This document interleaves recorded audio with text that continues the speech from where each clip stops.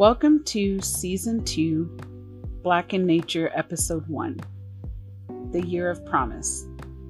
The year of 2020 started with so much promise and excitement. Typically, right after the new year, my family and I would spend the first quarter of the year following our daughter's schedule between Girl Scout cookie season, Black History Month, and basketball season. There's no real time for leisure outdoor time during this part of the year. But this was also the coldest time of the year in southern Arizona, so daytime hikes can be very pleasant. However, this particular year was different because I had Outback Learning, my part-time home-based nature preschool program. Although my nature time was limited with my family, it was not during the 12 hours a week that was dedicated to the four of my favorite Outbackers. I remember getting up that every Monday, Tuesday, and Wednesday mornings with excitement to convert the garage into a mini nature center and plan out the day. As Outbackers would arrive, I knew each one of them wanted to engage in very specific activities to make their day special and exciting. For several months, the Outbackers were all obsessed with painting pictures upon arrival. Then other days, it was like all wooden train track activities, and our final destination was for the day. On other days, some Outbackers would get excited to help with the garden chores, such as watering plants, pruning plants, pulling weeds, and of course, eating the harvest. Those were the days of simplicity, when everything seemed predictable, including nature at times. I was excited for the new year to start because I was finally going to take the Outbackers on field trips and have guest speakers to come join us too. The Nature Center. Finally, a field trip in the community. I could barely sleep the night before. After a month and a half of planning, the Outbackers and I were finally going to a local nature center.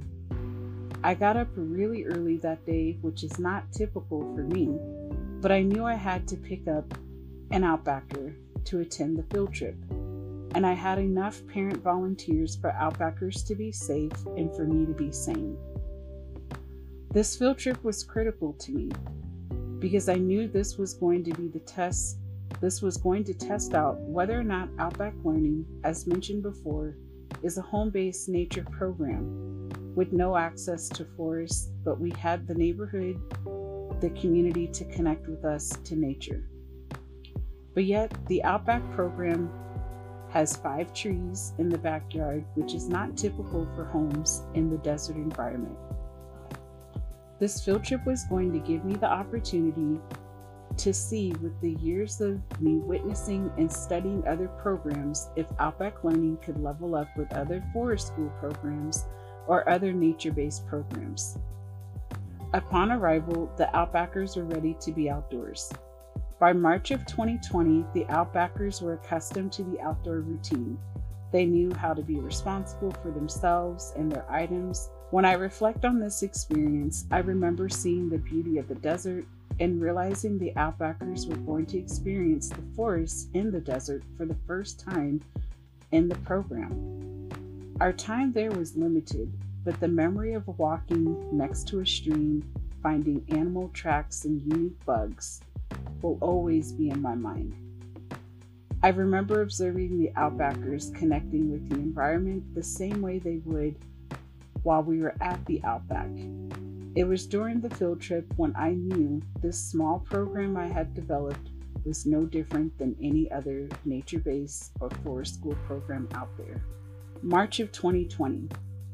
1 week after the field trip to the Nature Center, I remember I had to send a group text message to my Outbacker parents. The program was closing, and I had a caregiver packages and supplies and lessons for parents to pick up. This was one of the saddest days I'd experienced in years in working with kids.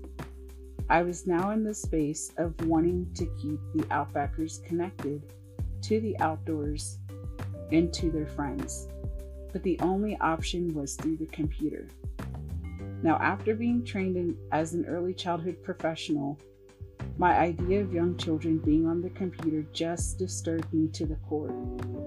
But yet it was the only way to stay connected at the time.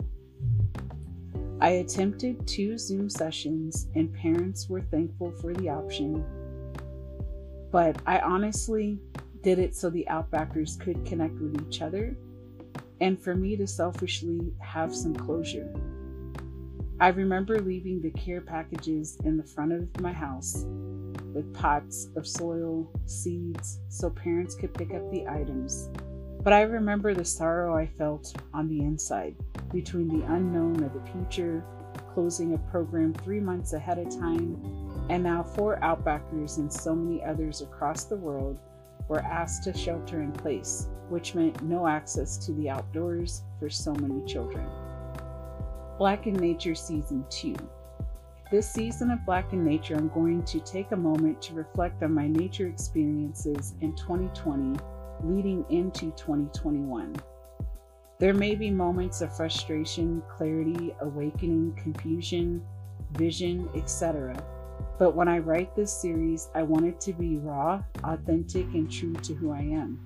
2020 was a year for many of us, but it was the year I felt so distant from nature, but yet felt rooted and grounded within myself. I learned to draw on my past experiences to get through the present day. I learned how to appreciate the daily 15-minute walks in the neighborhood with my husband, and how to just sit outside letting the sun beam on my skin, and then promptly falling asleep into a deep sleep outside. I learned how to connect with nature without the adventure, no fun hikes, or no field trips to a local park, just simply observing the environment around me. As always, I thank you all for your continued support of this podcast channel. I welcome you to Season 2 of my journey in nature. Remember to continue to always be blessed in nature. Deanna Reese Williams. And if you're more interested to hear about what I'm up to, whether it's Outback Learning or with the DRW brand, you can always go to my website at deannareesewilliams.com. Until next time, friends, continue to be blessed in nature.